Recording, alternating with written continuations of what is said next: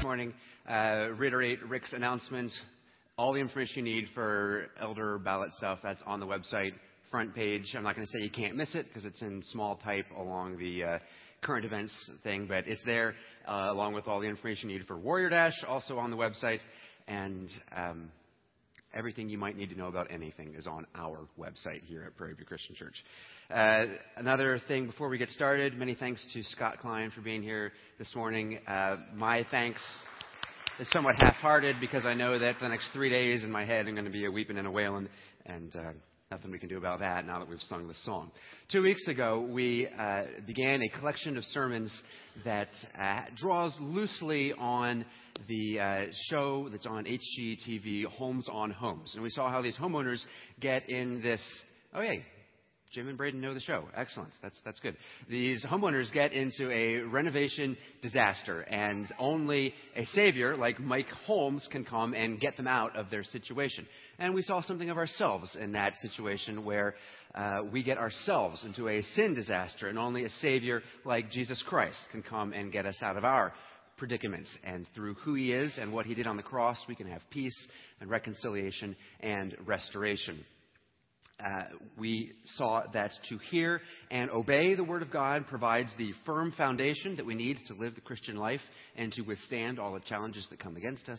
And we saw that to hear and disregard the Word of God was to invite inevitable disaster. I had that put to the test in my life this week because our text this morning is going to be from Luke 14, and I personally find them some of the more objectionable words of Jesus, and I was tempted to hear and disregard, but that wouldn't do. The big idea this morning is that the cost of discipleship is very high, higher than we would realize when we first start our walk of faith, but the reward and benefit of walking with Jesus is greater than we would imagine as well. And if I've done my work well in preparation this week and in delivery this morning, you will be made to feel uncomfortable by how much Jesus will claim of your life.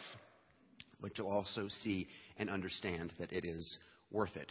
You'll also perhaps be made to feel uncomfortable because we're going to go every bit of 42 or 43 minutes this morning. So let's settle in and pray before we hit the text. Dear Heavenly Father, I thank you for the chance that we have to look in your word this morning. And I thank you that you brought these people here into my hearing. And I pray that it wouldn't just be my words that they hear, but that your Spirit would be at work and entering people's ears and hearts and turning over rocky grounds and helping people see who you are and what you've done for us in your Son, Jesus Christ, so that we can follow and hear and understand and obey the words that you have for us. It's in your great name that we pray, Lord.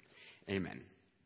So, home renovation. It's a expensive and time-consuming and risky process, and nobody does it unless they have to. Now, I know that there's some people out there that are sort of chronic, habitual home improvement junkies. They're always moving from one project to the next, and they finish with the kitchen and they're on to the bathroom. And I think we have new neighbors across the street from us at home that are like that. They moved into a new house 3 months ago, and there has not been a single week since then. They have not had somebody in and out of that house doing something. And some days it's just nonstop. Tradesmen in and out of the house working on stuff. You almost have to wonder, hey, guys, are you redoing your kitchen already or what? Because it seems like they just can't help themselves. There's always work going on over there. But most of us aren't like that. Most of us aren't looking for a reason to rip something apart in our house. We don't see a loose tile in the bathroom and think, oh my goodness, rip it all out. Start over. Or, oh my goodness, I spilled milk on the countertop. Better get new countertops. So let's make them granite this time. Now, we made some mistakes when we built our house. We've got a staircase that goes from the downstairs to the upstairs and back again. And we put carpet on it. And now that we've been up and down the stairs 1,000 times, we're thinking maybe we should have put wood on the steps. And, that's a mistake that we can live with. And we're going to live with for quite a long time. Although if somebody were to come and accidentally spill a bucket of fish bait on the steps, then, there's nothing we could do. We'd have to replace that carpet because it would be done for. Usually there needs to be a real problem, something that actually needs fixing before we will invest the time, energy, and effort into upending our lives with renovation. You count the cost before you engage in the work. You count the cost before you follow Jesus. Figure out what you're going to gain what you're going to give up, and make sure that the reward is worth the risk. Now, we're going to put the illustration up front this morning. One of the reasons that God gave us marriage is to help us understand something of the nature of the relationship between God and the believer, between Christ and his church. And when a young man falls in love, there is a radical change in his priorities. And this week, Aaron and I asked around on Facebook, and we asked around some random strangers, what are some things that you gave up as a guy, or ladies, what did your husband give up for you when he fell in love? And these are actual answers that real people have given up for the sake of their beloved. And there are 7 of them in order of increasing importance. So number 7 on the list of things that guys give up from what we heard this week, doing what you want when you want. If you attach yourself to somebody else, all of a sudden their time and their schedule matters, and you can't just run off to the boats and go river gambling or whatever whenever you want. That's not suitable anymore. Number 6, something that somebody actually gave up, an English Mastiff named Hulk. Didn't know anything about English Mastiffs. Turns out they can get to be 250, 300 pounds. So Hulk, apparently an appropriate name for such a beast, and something that was probably gladly sacrificed for the sake of the beloved. Number 5, wearing an earring. I'm not going to say that was Carl because I don't have to. Number 4, they're not even here this week. Number 4, dressing like a dweeb. That was Erin who said that one, that her beloved gave that up. Number 3 item that a gentleman did give up, dairy products. Yesterday at the grocery store, standing in front of the ice cream case, there's a guy looking at ice cream. His wife is out of town. When he got married, he had to give up ice cream because it didn't agree with her, couldn't have it in the house. She's traveling, so he's cheating on the diet, and he's getting some ice cream. A little more significant than cheating on a diet, number 2 thing you ought to give up when you fall in love, dating other women. That's important. Sort of serious when that does not happen, but not nearly as serious as number 1 from multiple sources. The number 1 thing that guys give up or should give up when they fall in love, video games. Write that down, Heinzman. Where is he? Kyle? Somebody tell Kyle. That's important. Okay. These are the sorts of things that just lose their luster when somebody falls in love and they want to spend time with the object of their affection. There's a whole new set of priorities, things like personal grooming and speaking in complete sentences and even learning to enjoy the things that she enjoys. So a young man will completely overhaul his priorities, and he will exchange possessions like a motorcycle for things like a Volvo. And if things get really serious, maybe a minivan. If you get to terminal case, maybe a Volvo minivan. There's nothing you can do when it gets that far. He will neglect his relationships and stop hanging out as much with his frat brothers and start favoring the company of other couples, even his wife's parents even. And there are things that he valued in his life, like hunting and fishing and poker and bowling, Wii bowling, video games, even things like plans, hopes, dreams, aspirations. Those are all things that he will gladly sacrifice for the good of the marriage, for the good of the family. And we understand that those sorts of sacrifices are necessary and desirable. If you've already gotten weary of thinking about Mike Holmes, then we can see this illustrated in the life of a different Holmes. Katie, 7 or 8 years ago, she was a aspiring, established actress in New York who had a life and friends and a career of sorts. And she one day met Tom Cruise. And we all saw, well, some of us saw, I heard that her life was totally turned upside down. She forsook her career. She dropped her friends. She gave away all of her possessions in her apartment in New York for the sake of Tom Cruise. And you can't push this illustration too far because we got Tom Cruise playing the role of Jesus, and not only is he much too short for such a role, you also can't ever allow your spouse to occupy the role of being that God figure in your life. But you can see this is a limited purpose illustration. She gave up a lot in order for this one benefit that she thought was going to be worth it. In an ideal world, each bride and groom will enter into marriage with a realistic set of expectations of what's involved. Everything is not going to be great all the time. It's for richer or for poor, in sickness, and in health. If I had made my proposal of marriage to Aaron along the lines of, I love you, I want to spend the rest of my life with you, as long as you're always beautiful, you always make me happy, we're always healthy and rich, and we have 2.5 kids, and I always get to pick what we watch on TV, and there's always various cuts of meat and large bowls of ice cream available for dinner. If I had made my proposal along those lines, she might not have said yes. I don't know. She might have discouraged me from getting married or pursuing a lady under those terms. Because what lady would allow such expectations to stand? That just, it won't do. And she would have told me that yes, marriage is going to be rewarding, but it's also going to be difficult and hard work. If you marry with ridiculous expectations, you will feel tricked and bamboozled, and you'll want to get out quickly. Same sort of dynamic is at work when we are considering following Jesus. We understand there's great benefit in knowing Jesus because all the promises of God are available through Him.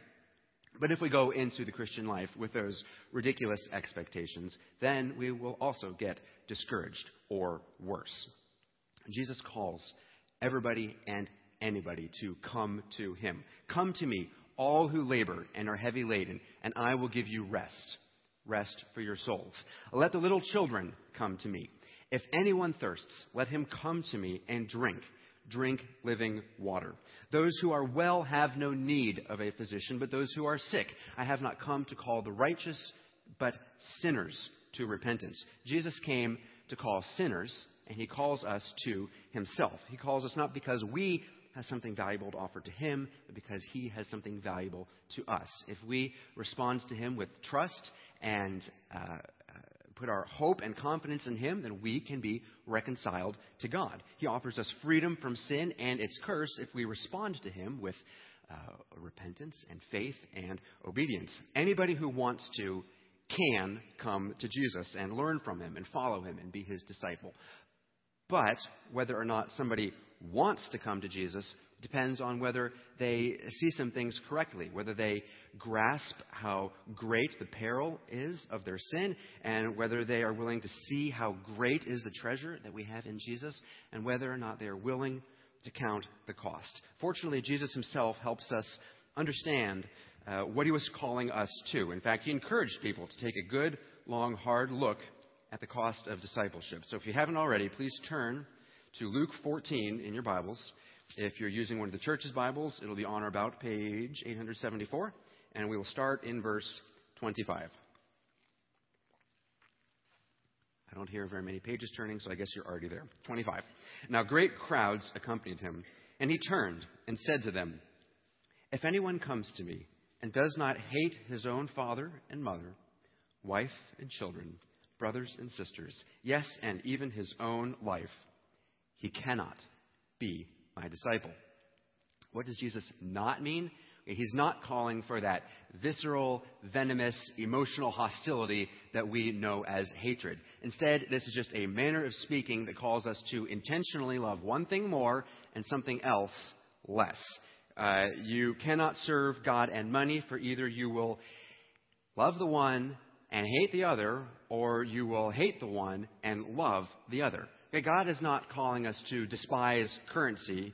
Oh no, keep your quarters and dimes away from me. I hate those. No, it's a question of priorities. You can use God in your pursuit of money, or you can use money to further your walk with God. One of them is going to be sacrificed to gain the other. Jesus is extending that idea to our family relationships, and He's calling us to intentionally love Him more than our family relationships. Parents, kids, and those of our own generation. And this was offensive to the people He spoke to, and it's offensive to us. Because we have sayings, family first. Nothing is more important than family. Blood is thicker than water. There is not much that our postmodern society can agree that is sacred. But if there was anything, family might be at the top of that list. And the folks in Jesus' day were no different, holding family in very high regard. So for Jesus to say, I'm more important than your mother, love me more than your kids, that was in-your-face obnoxious. It's not a completely foreign idea to us. 3 weeks ago, if you were here, you heard Craig talk about how we are to be disciples first and then husbands, and then we can take a crack at fatherhood. First, we are to love God, and then we love our spouse, and then we can properly love our kids. Notice that Craig himself, number one, me, did not arrive anywhere on those list of priorities, and that's what Jesus goes after next in verse 27. Whoever does not bear his own cross and come after me cannot be my disciple. And at first, this doesn't seem so unusual. It appears that he's talking about straightforward martyrdom. And we can see in the early church, the church fathers, the apostles, against the evil Roman Empire, or a Bonhoeffer against the Nazis, Jim Elliot against the unknown jungles in the Amazon, or Christians this morning elsewhere in the world, in places like Nigeria, in Sudan, Middle East, North Korea, and China. It's not hard to see how a Christian could be called to go to their death for the sake of the kingdom of God. We revere these Christians for their guts, and rightly so. But I think that Jesus is wanting us to think not just about death, but also everything that leads up to death. It is one thing to be called to die for the name of Jesus, and it's a different thing to be called to live a life that might be long, lonely, dark, difficult, and painful. Think of Elijah on the run from Jezebel. She's out to get him. He's a prophet of God. He's hiding in a cave in the wilderness. And he's had enough. And he says to God, enough. Just please kill me now before Queen Jezebel does. And what does God say? No, you must live. You're not done yet. There's more work for you to do. I have more of the same in store for you. Jesus is calling us to love our own life intentionally less than we love him, to choose to follow him not just into death, but to choose to follow him with our very lives on what might be a long, dark road. Yea, though I walk through the valley of the shadow of death, I fear no evil, for thou art with me. Okay, that is a great and wonderful promise, but does it make the valley any less deep? And does it make the darkness and the shadow any less cold and oppressive? And does it make the inevitable death any less inevitable? It's wonderful that God is with us, but that is still a long, hard road. Jesus says to bear your own cross. Carrying the crossbar to the site of crucifixion was a difficult road for the condemned prisoner. Jesus does not say to us, here's a cross, lay down on it and die. Now, he says, no, pick up the cross and carry it throughout your life. He backs us up several steps and says, no, first you must walk the Via Dolorosa, the way of suffering. For some of us, that path is obvious. Like for Paul, it was easy. He knew exactly what was expected of him and exactly what it would cost. I do not account my life of any value, nor as precious to myself, if only I may finish my course and the ministry that I received from the Lord Jesus, to testify to the gospel of the grace of God. He knew what he needed to do, and he knew what it was going to cost him. For us, however, it can be much less clear what it is that God is calling us to renounce. And for our time this morning to be useful for us, we have to move beyond the general, renounce your life, to more specific, in what way am I clinging to something that I'm not willing to turn over to God? And I know that I'm moving into what might be very treacherous waters, because I'm cutting close to what might be very precious to some of us. The treasure principle study that we did through the winter is bad enough, because that talks about our money and our possessions, and it makes us confront our fears of financial insecurity, and it exposes our unwillingness to trust the God that we claim to trust. And here I am calling us to renounce everything, all that we have, and all that we might someday have. Maybe the Holy Spirit is using my words to poke on something in your heart that's much more precious to you than your checkbook. For us in Hamilton County in 2012, for a lot of us, that's going to be time. God has given us each 24 hours in a day, and Jesus calls us, whatever we do with our time, whether it's working or sleeping or eating or church or recreation, whatever it is that we do, to be done with an eye towards building his kingdom in our lives, in our homes, our children, our workplace, our neighborhood. And some of you hate that God would go after your calendar, because you'd much rather he just ask you to write a check than have him be Lord of your time. Maybe some of you have a deep dream and you've been unwilling to contemplate the idea that God might have something different in store for your life. Maybe you always dreamed of having a certain career, but what you have right now is a job, and it's not something that you love to do. Maybe you dreamed of being married, and you are very single, or you are married, and it is nothing like what you had hoped and expected it to be. Maybe some of you wished at some point to have a child of your own, and you do not see how that's going to happen. Whatever it is,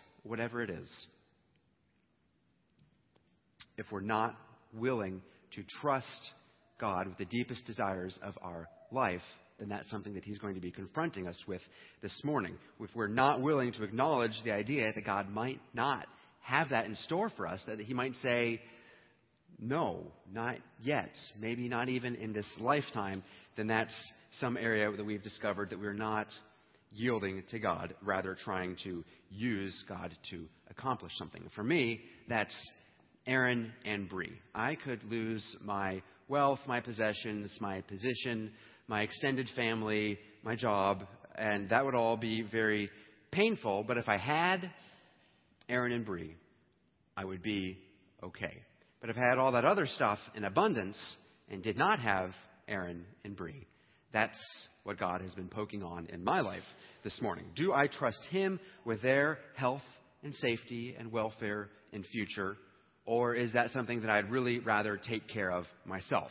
Thank you very much. So that's, Jesus comes at us pretty hard and fast here. Hate your family, hate your life compared to how much you love and serve me. He gives us two illustrations of what he's talking about. Starting at verse 28. For which of you, desiring to build a tower, does not first sit down and count the cost, whether he has enough to complete it? Otherwise, when he has laid a foundation and is not able to finish, all who see it begin to mock him, saying, this man began to build and was not able to finish.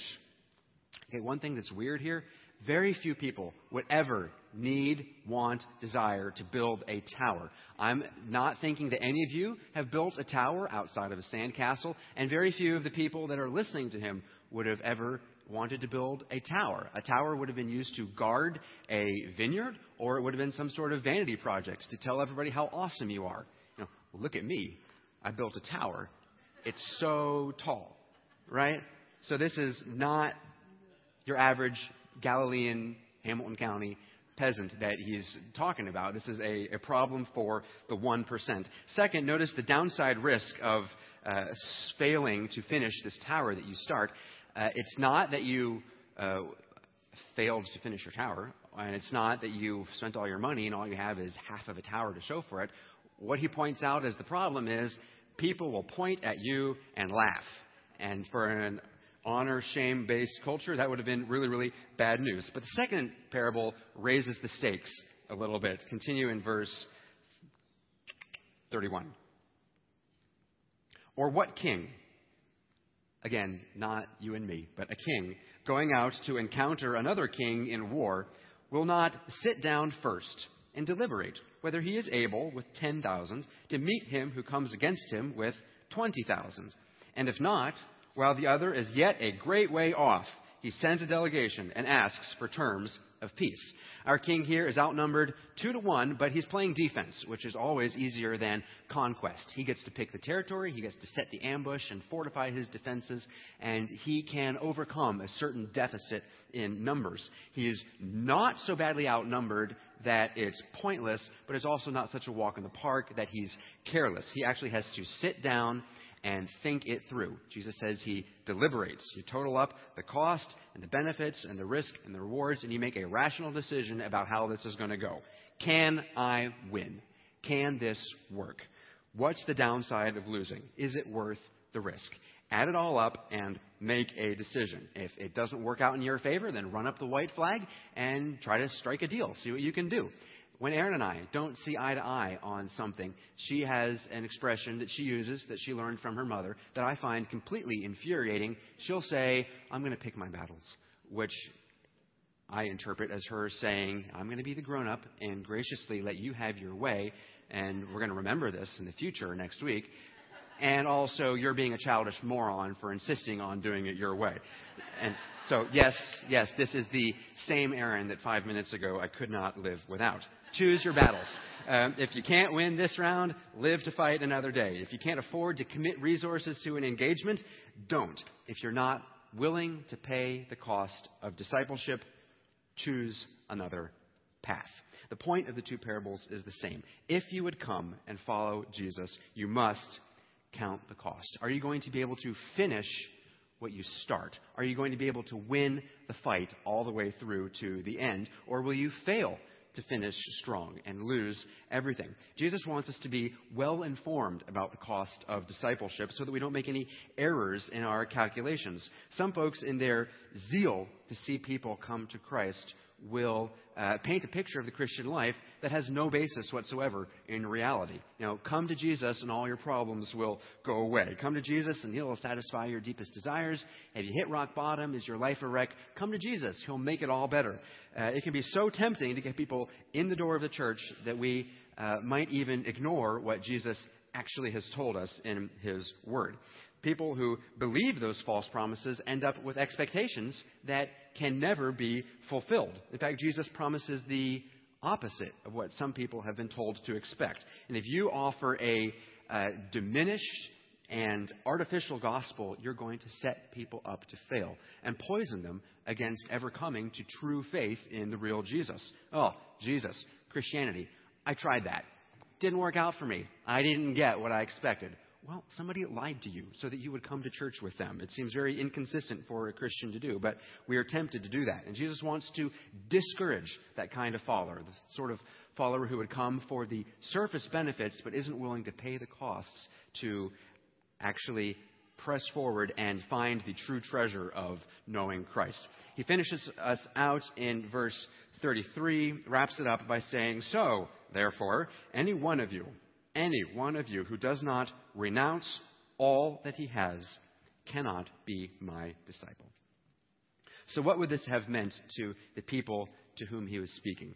Chapter 14 does not start in verse 25. There's 24 verses that come first that are actually on topic. There's been 3 lessons or more, 3 encounters and conversations that he's had that lead up to this. Skipping all the details, Jesus tells the Pharisees that he had lunch with that they need to not just say that they're following God, but they need to actually answer the call of discipleship. He's already told them to renounce self-righteous, rules-based religion, pride, ego, presumption, and possessions. And that's before he even gets to verse 25 and starts talking about all those individual hopes and dreams and desires and plans that we might each wish to cling to.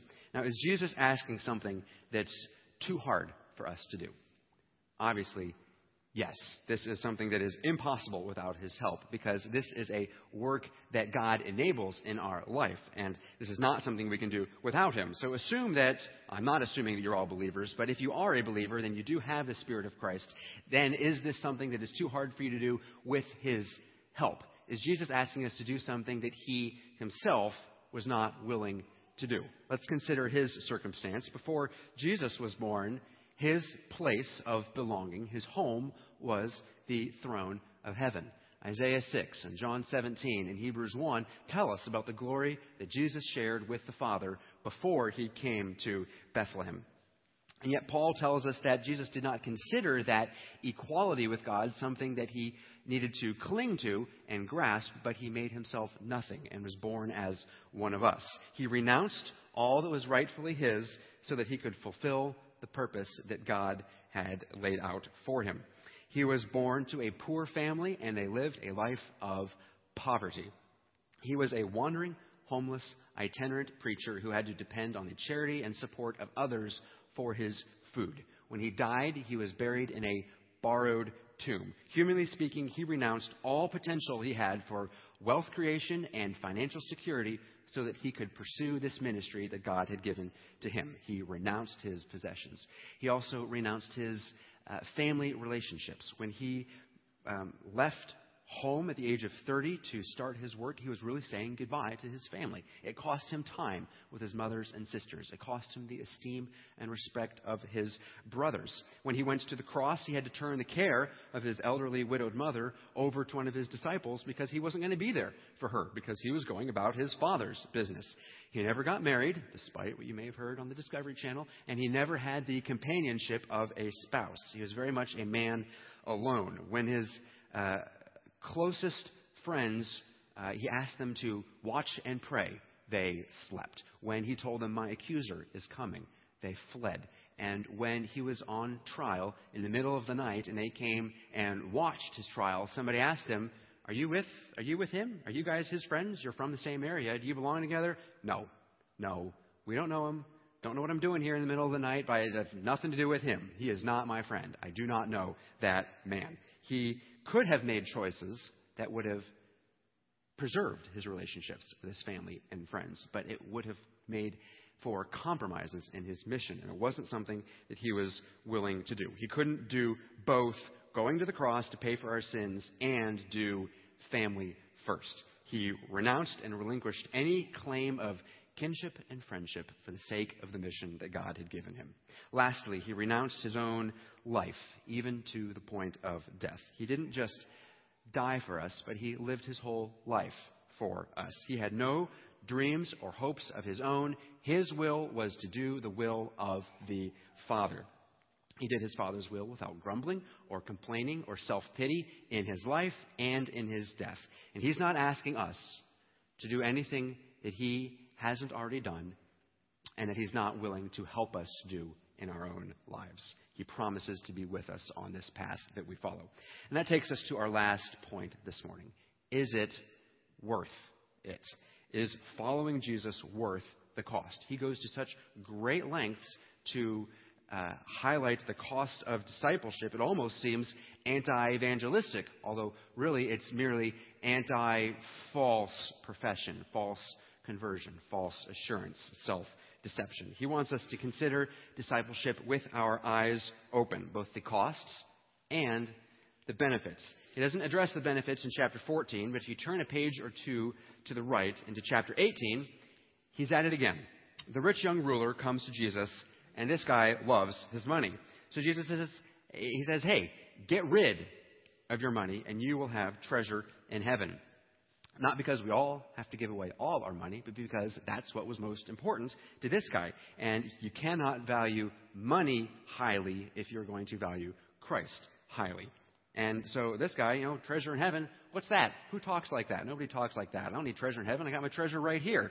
And if he had given his money away, would that have changed his idolatrous, covetous, greedy heart?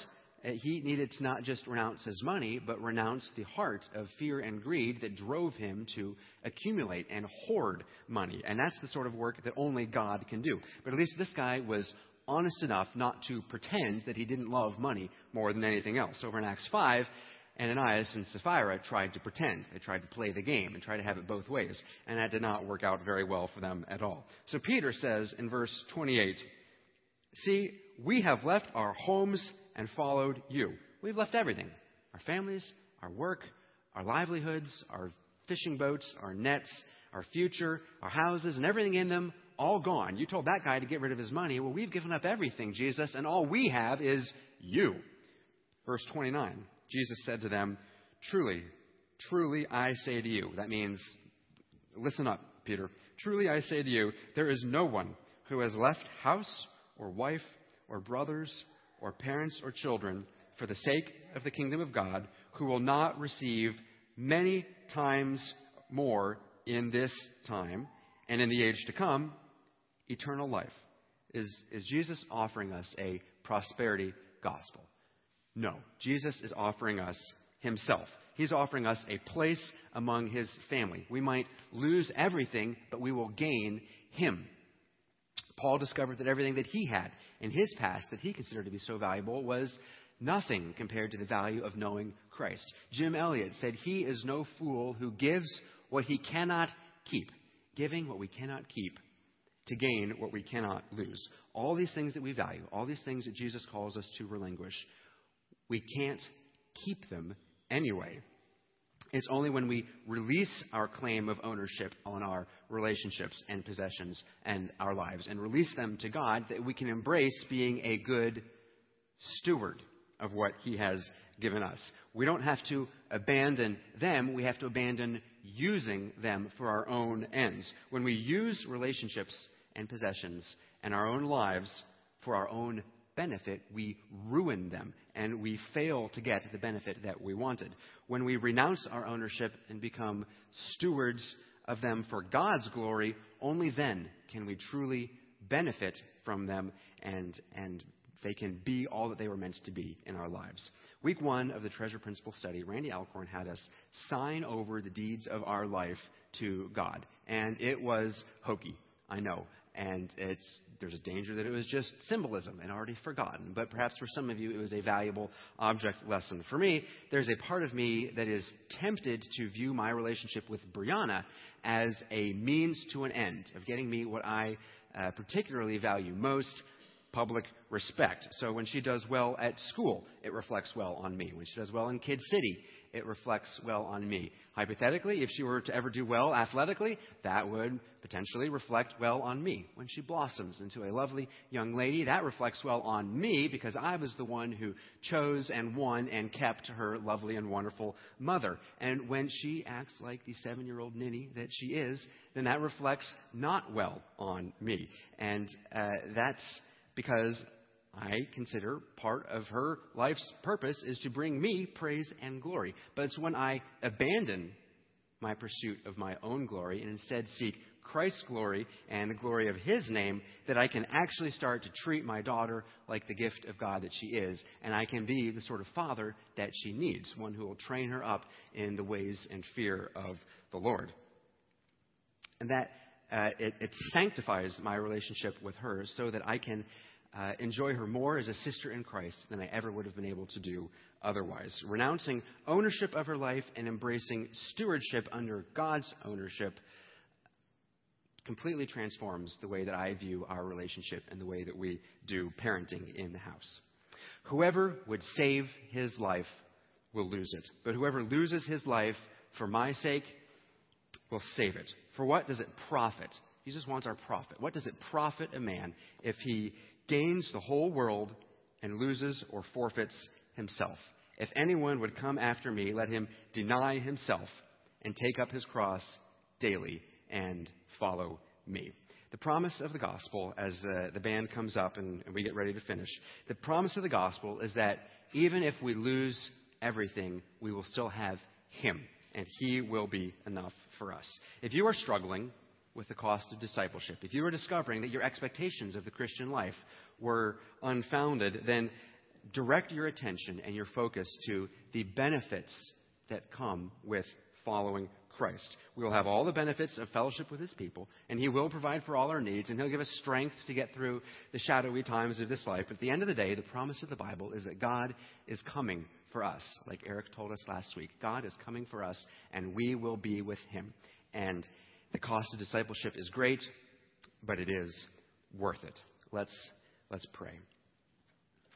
Bless the Lord, O my soul, and forget not all His benefits, who forgives all your iniquity, who heals all your diseases, who redeems your life from the pit, who crowns you with steadfast love and mercy, who satisfies you with good. Gracious Heavenly Father, thank you that you have given us your word so that we can know you. Thank you that you have showed us yourself through the pages of Scripture, and thank you that we can know you as you are through your Son, Jesus Christ. Thank you that you did not leave us to be surprised by the challenges of this life, but thank you that you told us clearly up front that following you is hard, but that following you is worth it, because it is only through following your Son, Jesus Christ, that we can come to know you and fulfill the purpose that you have for our lives to bring glory to your name.